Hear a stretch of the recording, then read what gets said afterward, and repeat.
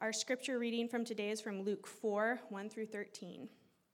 And as Jesus, full of the Holy Spirit, returned from the Jordan and was led by the Spirit in the wilderness for 40 days, being tempted by the devil. And he ate nothing during those days, and when they were ended, he was hungry. The devil said to him, If you are the Son of God, command this stone to become bread. And Jesus answered him, It is written, Man shall not live by bread alone. And the devil took him up and showed him all the kingdoms of the world in a moment of time, and said to him, To you I will give you all this authority and their glory, for it has been delivered to me, and I give it to whom I will. If you then will worship me, it will all be yours. And Jesus answered him, It is written, You shall worship the Lord your God, and him only shall you serve. And he took him to Jerusalem and set him on the pinnacle of the temple and said to him, If you are the Son of God, throw yourself down from here, for it is written, He will command his angels concerning you to guard you. And on their hands they will bear you up, lest you strike your foot against a stone. And Jesus answered him, It is said, You shall not put the Lord your God to the test. And when the devil had ended every temptation, he departed from him until an opportune time. This is the word of the Lord. Well, before we jump into that text, let's pray and ask for God's help.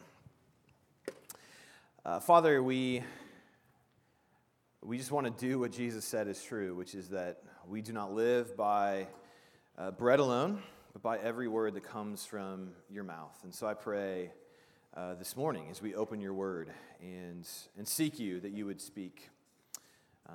We pray all this in Jesus' name. Amen. Well, tomorrow is a day known as Blue Monday, which is a day that's the result of a formula that the result is that tomorrow is the most depressing day of the year. And the way the formula works is they take into consideration the terrible January weather, check,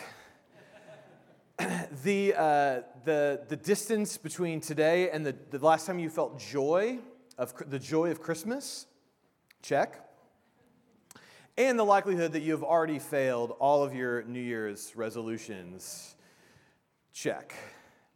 And tomorrow is Blue, and I'm not sure how they factor NFL playoffs into that. Tomorrow may be a very happy day, or maybe we may really hit the bottom tomorrow. We'll see.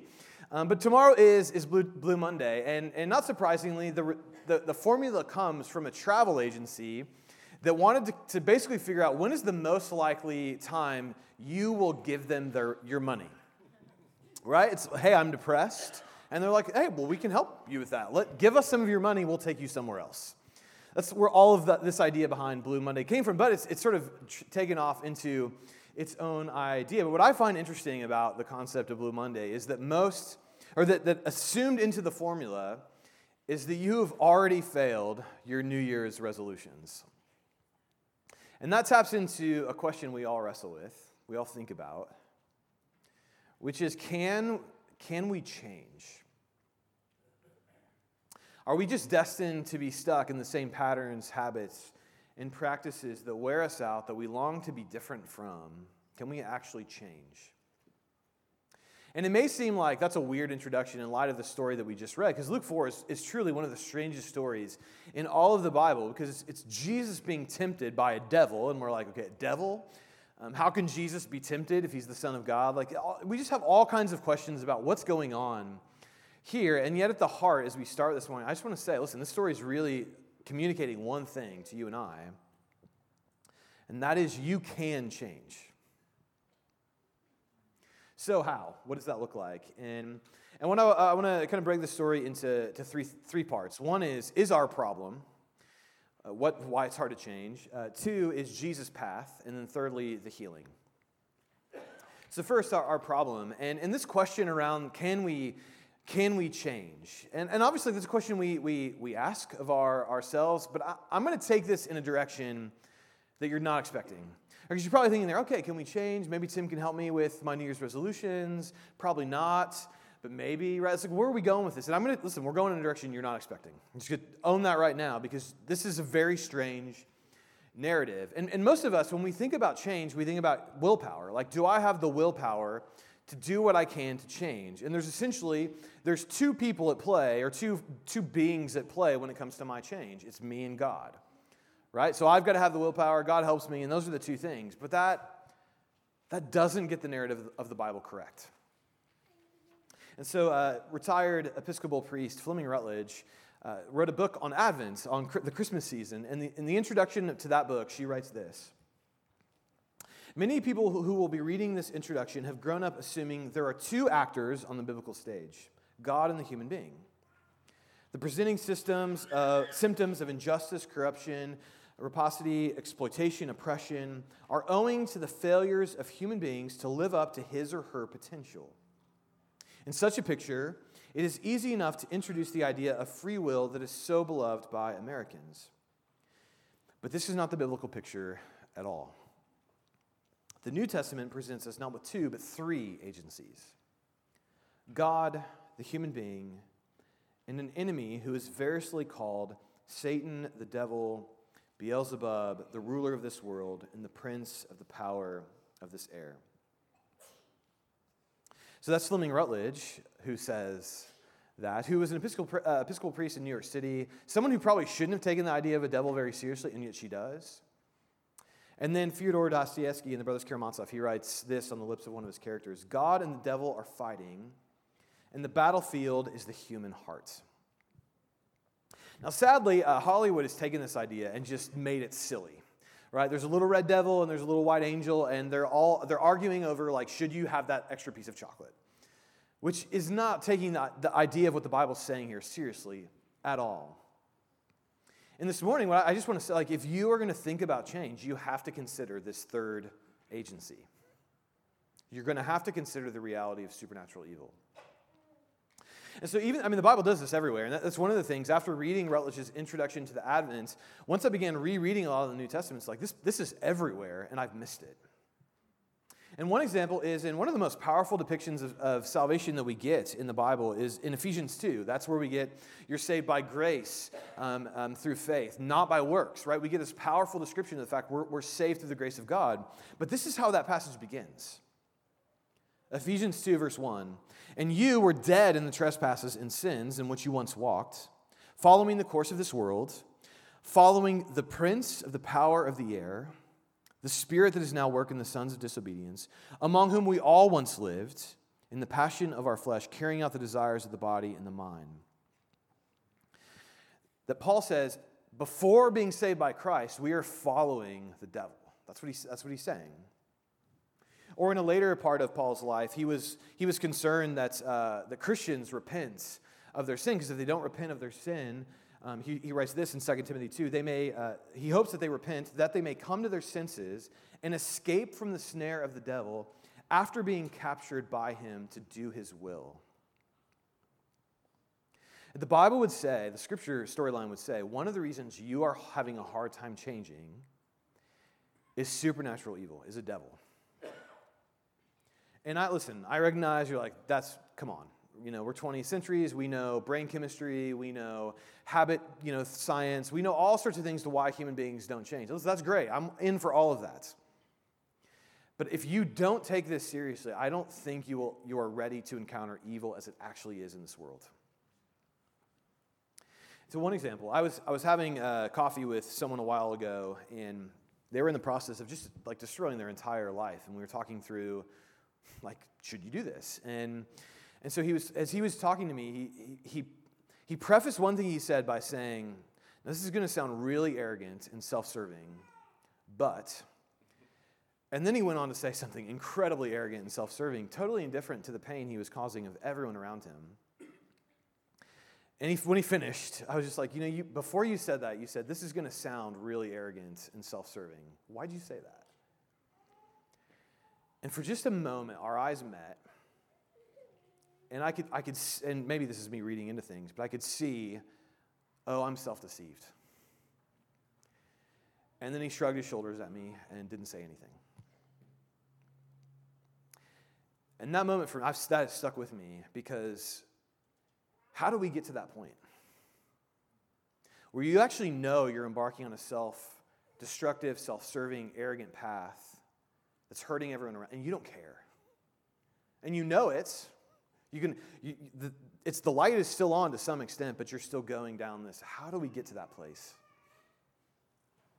And if your answer is only brain chemistry or habits, then why haven't we found a pill or a therapy to get rid of all this? Why is it still so prevalent in the human condition? Why is our capacity for self-destruction and self-deception endless? And the Bible has an answer for that. You cannot understand your own self, your own capacity to struggle to change unless you understand there is supernatural evil. There is a devil. So that's our problem, right? And it's like, okay, well, how does this help me with my New Year's resolution? It's like, well, you just told me there's a devil. It's like, well, how is this helpful? Well, let's keep going, because this is, right, we haven't even gotten to the text yet. So that's our problem. It's not just that we have human free will and willpower that's limited, but there's actually an enemy that's trying to direct us into a destructive path. So 2, what's Jesus' path? And this is where, this is a confusing story, because how can Jesus be tempted? Why is he being tempted? What's going on here? Right, and so I just want to walk through the 3 temptations that Jesus goes through, that Satan brings to him. And the first is Jesus has fasted for 40 days, so he's probably very hungry. And Satan comes to him and says, if you are the Son of God, command this stone to become bread. Now I confess, initially you think, oh, this is like an eating temptation, right? In a couple weeks, we'll be at the Super Bowl, and there's going to be a bowl of nachos, and you're going to think, I should not eat that bowl of nachos. Man does not live by nachos alone, but by every word that comes from the mouth of God. It's like that's not what this temptation is. Because what would be the problem with Jesus saying, I'm a little hungry. I made it 40 days. This is day 41. Let's have some bread. What is the point of this temptation? And it does not make sense to think that Jesus is being tempted to eat something. That does not make sense to the narrative. So what is Satan tempting him with there? We got to move on. Temptation 2. In verse 5, the devil took him up, showed him all the kingdoms of the world in a moment of time, and said to him, to you I will give all the authority and their glory, for it's been delivered to me, and I will give it to whom I will. If you then will worship me, it will all be yours. And initially, my question is, well, how can Satan do that? If God is God, how can Satan say he has all the kingdoms of the world? And listen, I can't solve this tension in a couple minutes this morning, but this is a theme through all the Bible. That in some ways, Satan has authority on earth today. Doesn't mean God's not sovereign. Doesn't mean God isn't directing history towards his own end, but there is a real sense of power that Satan holds in the world. And you see this in Ephesians 6, when Paul is writing to the Christians, he tells them, put on the whole armor of God, that you may be able to stand against the schemes of the devil. For we don't wrestle against flesh and blood, but against the rulers, against the authorities, against the cosmic powers over this present darkness, against the spiritual forces of evil in the heavenly places. And so when he refers to supernatural evil there, he doesn't just say, there's demons and devils walking around, watch out. He uses these words, authorities, principalities, powers, which are words that are connected to political structures, to kings, to emperors, to forces that we don't see that have real power and authority in the world. So in some sense, when Satan says to Jesus, this is mine to give you, he has something to offer Jesus. And yet in another sense, he doesn't. And so, listen, this is confusing. This is hard to get. But that's why I'm asking, what is Jesus being tempted with here? Why is it tempting for Satan to say, you know what, you can have all the authority you want if you come with me? What's he tempting him with? Well, to me, it's not really clear. And so you get to the temptation 3. And temptation 3 is this. Satan took Jesus to Jerusalem, set him on the pinnacle of the temple, and said to him, if you are the Son of God, throw yourself down from here. For it's written, he will command his angels concerning you to guard you. And on their hands they will bear you up, lest you strike your foot against a stone. Now again, I always read this temptation as a powerful magic trick. Right, Jesus is going to climb to the top of the temple, and he's going to look at everyone down below and be like, hey guys, watch this. And then he jumps, and then he just floats to the bottom and freaks everybody out, right? And that's it's a magic trick. Is that the point of the temptation? And Jesus is saying, no, Satan, you can't do magic tricks. God is against magic, right? Is that the temptation? And that's not the temptation. So what is Satan tempting Jesus with? And there's 2 things here that clue us in. First is that in the first and third temptation, the devil prefaces by what he says to Jesus by saying, if you are the Son of God, then do this. And remember, I said this last week, but Jesus' primary identity in the Gospel of Luke is that he is the Son of God. And so you go back to the beginning of the narrative, his birth narrative, what we read in Christmas. This is the Son of God. Last week at his baptism, when Jesus was baptized, God the Father spoke over him. This is my Son, with you I am well pleased. This is my Son. And then after the baptism, there's the genealogy of Jesus. And you should be grateful we're not preaching the genealogy, because this is a bunch of names. You would have been like, I should have gone to the Chiefs game today. That would have been your response. But the genealogy, the whole point of it, you don't have to read it. I'm going to tell you the whole point of it, is to take Jesus from his point today all the way back to being the Son of God. He is the Son of God. And now, in Luke 4, if he is the Son of God, then Satan's asking him, if you're the Son of God, why are you out in the desert starving? What kind of Son of God starves? Sons of God feast. They don't starve. And Jesus responds by quoting Deuteronomy 8:3. And I want to go to that verse for a second. And here's what we read in Deuteronomy 8:3. And this is God speaking to his people in light of their own wilderness trial and the fact that all they got to eat was manna, and they got tired of the manna, and God's responding to them in light of these tensions. Moses is speaking, and God humbled you and let you hunger and fed you with manna, which you did not know, nor did your fathers know, that he might make you know that man does not live by bread alone, but man lives by every word that comes from the mouth of the Lord. See, what's at issue here, it's not about bread. It's about obedience. Can Jesus obey the type of Son of God that the Father has laid out for him?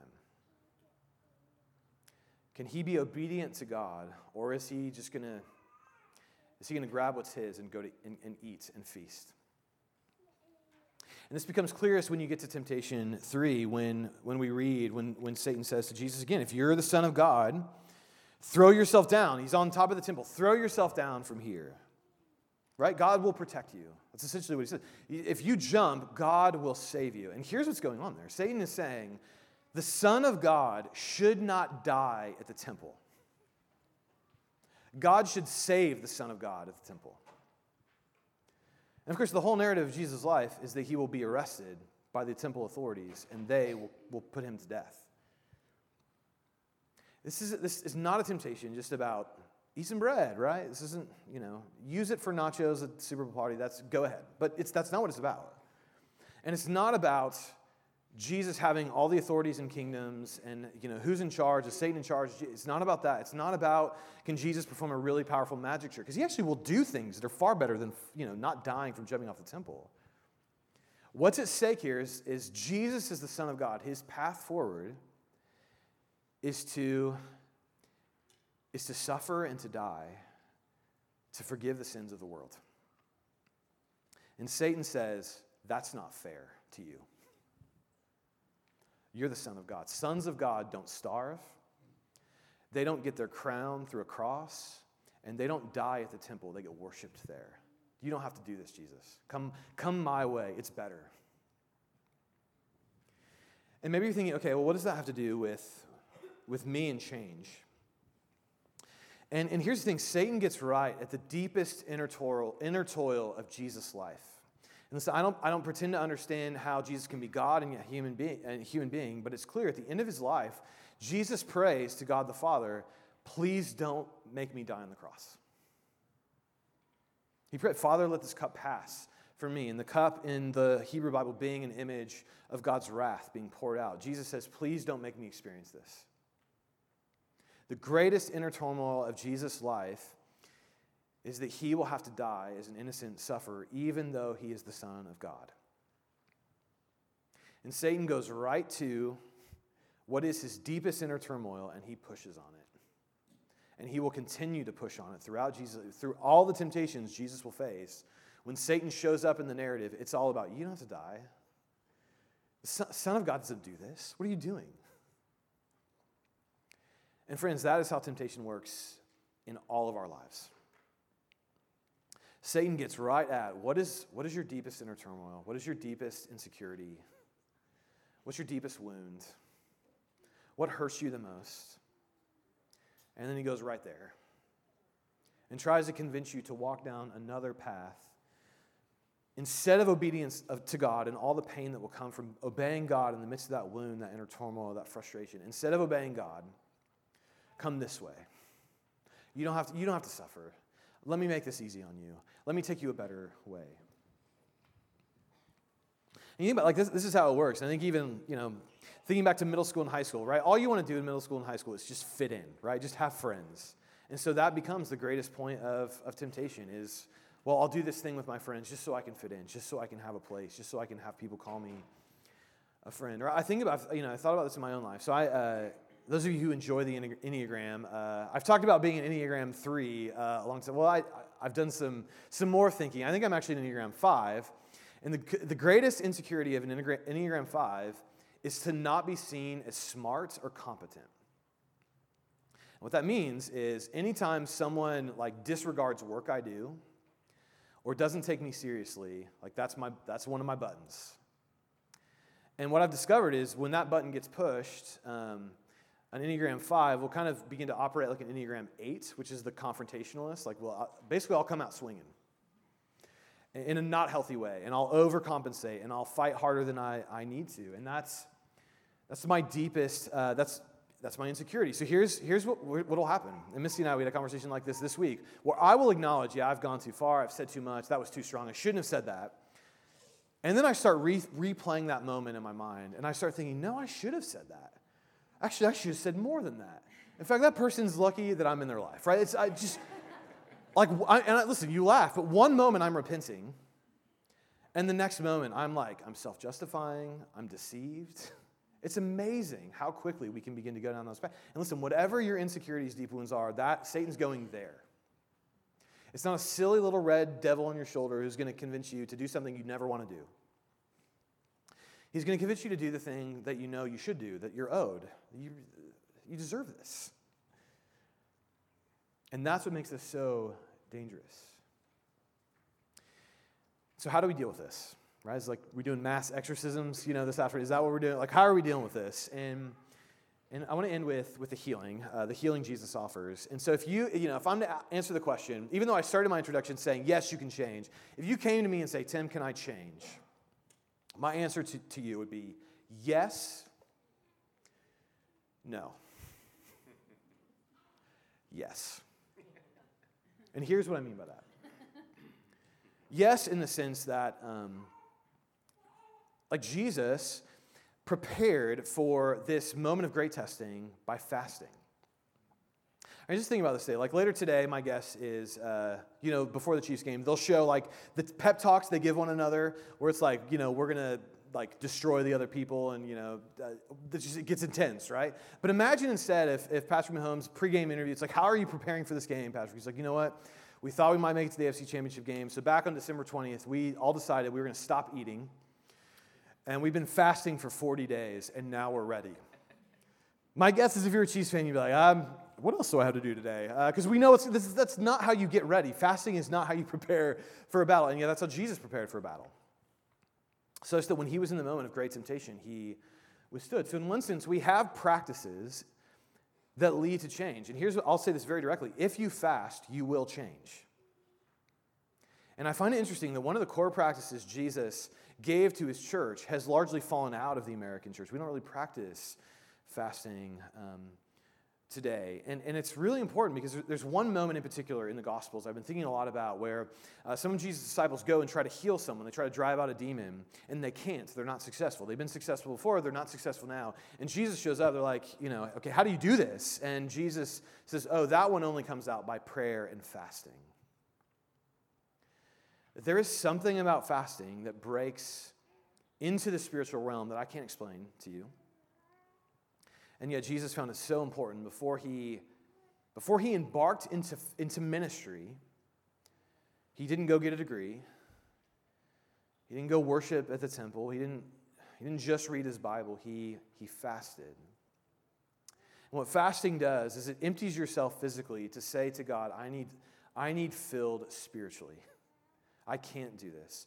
I don't have it in me. Please, God, take what's mine, take what's empty in me and fill it with yourself. And so this week, we want to do a fast as a church together. And so you came in, there's a card on your paper or on your seats. And what we're asking is on Wednesday, you consider, if you're physically able, to skip a meal and spend that time praying. And I encourage you to pray around a couple of items. This is a unique weekend in the life of the American context of the church. That typically, even though tomorrow's Blue Monday, this is also the day typically when Martin Luther King Day and Sanctity of Life Sunday come up one next to each other.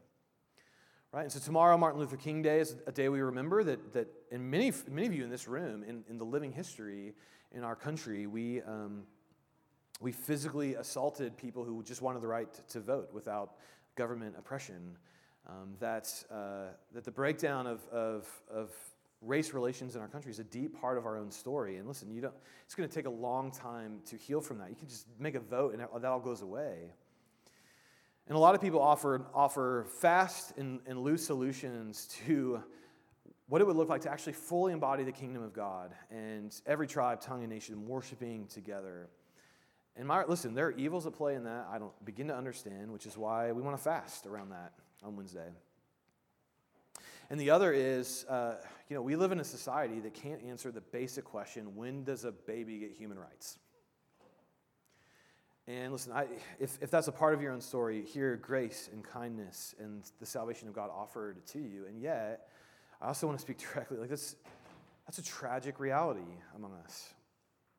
And listen, even if we voted and got all the laws in the right direction of a life-affirming culture, it's not going to solve all of the problems underneath. This is the sort of thing that's only healed through prayer and fasting. And so on Wednesday, we just want to go and pray around the vulnerable, the marginalized, those often forgotten in our society, because solving those problems is not just an easy solution. There's so much more at play than what our eyes meet. So pray and fast around those two things. And I would also add, if there's something in your mind now, gosh, I want this to change in my own life, pray and fast around that as well. In fact, that probably could be an ongoing practice for you to pray. If you want to change in something, build a fast around that. A day, a meal, a period of time where you say, I'm gonna empty myself physically because God, I can't do this. I'm gonna empty myself physically that you would fill myself spiritually. So fast this week, and fasting leads to change. So if you come to me, hey, can I change? Yes, and you should practice fasting. And then I would tell you, no. You can't fast your way to life change. You can't fast your way to freedom, which is the whole point of Luke 4, is that you and I, we're not just sinners with willpower problems. We are sinners who have been deceived, who are led away by an enemy who wants our evil. And Jesus is saying, and what Jesus is doing in Luke 4 is freeing us from all of that. Which is why one of the core messages of salvation throughout the New Testament isn't just that you're forgiven of your sins, isn't just that you can go to heaven one day, but it's that these powers and authorities and rulers have been defeated in your life and you're freed from them. And one of the most powerful examples of this is in Colossians. And I'm taking a chance here that I remember this on my own because I did not write this first reference down. Yeah, I remembered. Colossians 2, verses 14 and 15. So or 13 through 15. Here, this is the way salvation is depicted for us in the New Testament. And you who were dead in your trespasses and the uncircumcision of your flesh, God made alive together with him, having forgiven all our trespasses, by canceling the record of debt that stood against us with its legal demands. This he set aside, nailing it to the cross. And we get that part of salvation, forgiveness of sins.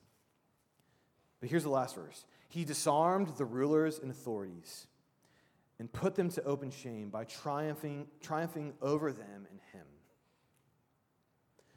And my message to you this morning is there is no power or authority who has any rule over you if you come to Jesus in faith. And so listen, if you have not come to Jesus in faith,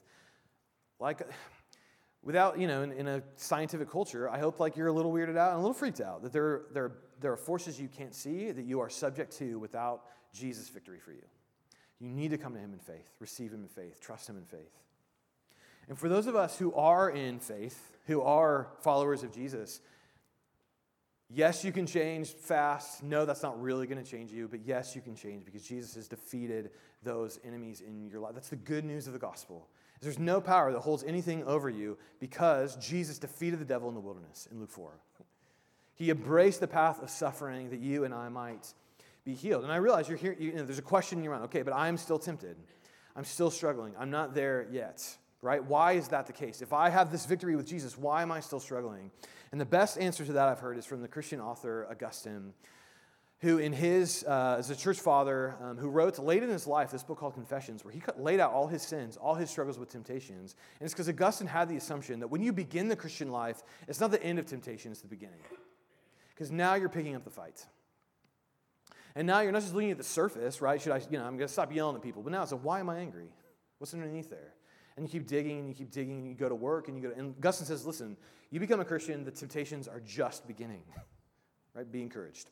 And so he's meditating on Psalm 72 and this reality. In Psalm 72, it's about Israel wandering in the wilderness and struggling to be obedient to God. And he reflects on this psalm in the Christian life in this way. So too, after baptism, Christian life must still confront temptations. In that wilderness, Psalm 72, the Israelites sighed after their promised homeland. And what else do Christians sigh for once washed clean in baptism? Do they already reign with Christ? He would say, not yet. We have not reached our homeland yet, but it will not vanish. The hymns of David will not fail there. Let all the faithful listen and mark this. Let them realize where they are. They are in the desert, sighing for the homeland. Augustine says we are where Jesus was in Luke 4. We are in the wilderness now, waiting to break through temptation into our home. And he says, keep fighting because your homeland, if you are a Christian, it will not vanish. And we ask how? Why should I keep fighting if I just keep losing? And the answer is that you will get home. You will get home. And the reason you will get home is because Jesus, even though he was the Son of God and deserved to feast, starved in the wilderness. Even though Jesus deserved to be a king of all kingdoms and authorities and powers, not by suffering and dying on a cross, he suffered and died on a cross. It's because Jesus, even though he was the Son of God, wasn't worshipped at the temple, but was condemned there. So that you and I could be forgiven. So that you and I could have victory. That Jesus, he suffered, he starved, he died, he was raised to new life so that you and I could change. And so the Son of God, starving, suffering, dying, rising from the dead so he can look at you and me and say, you are free. Now let's get through this desert and go home. Let's pray.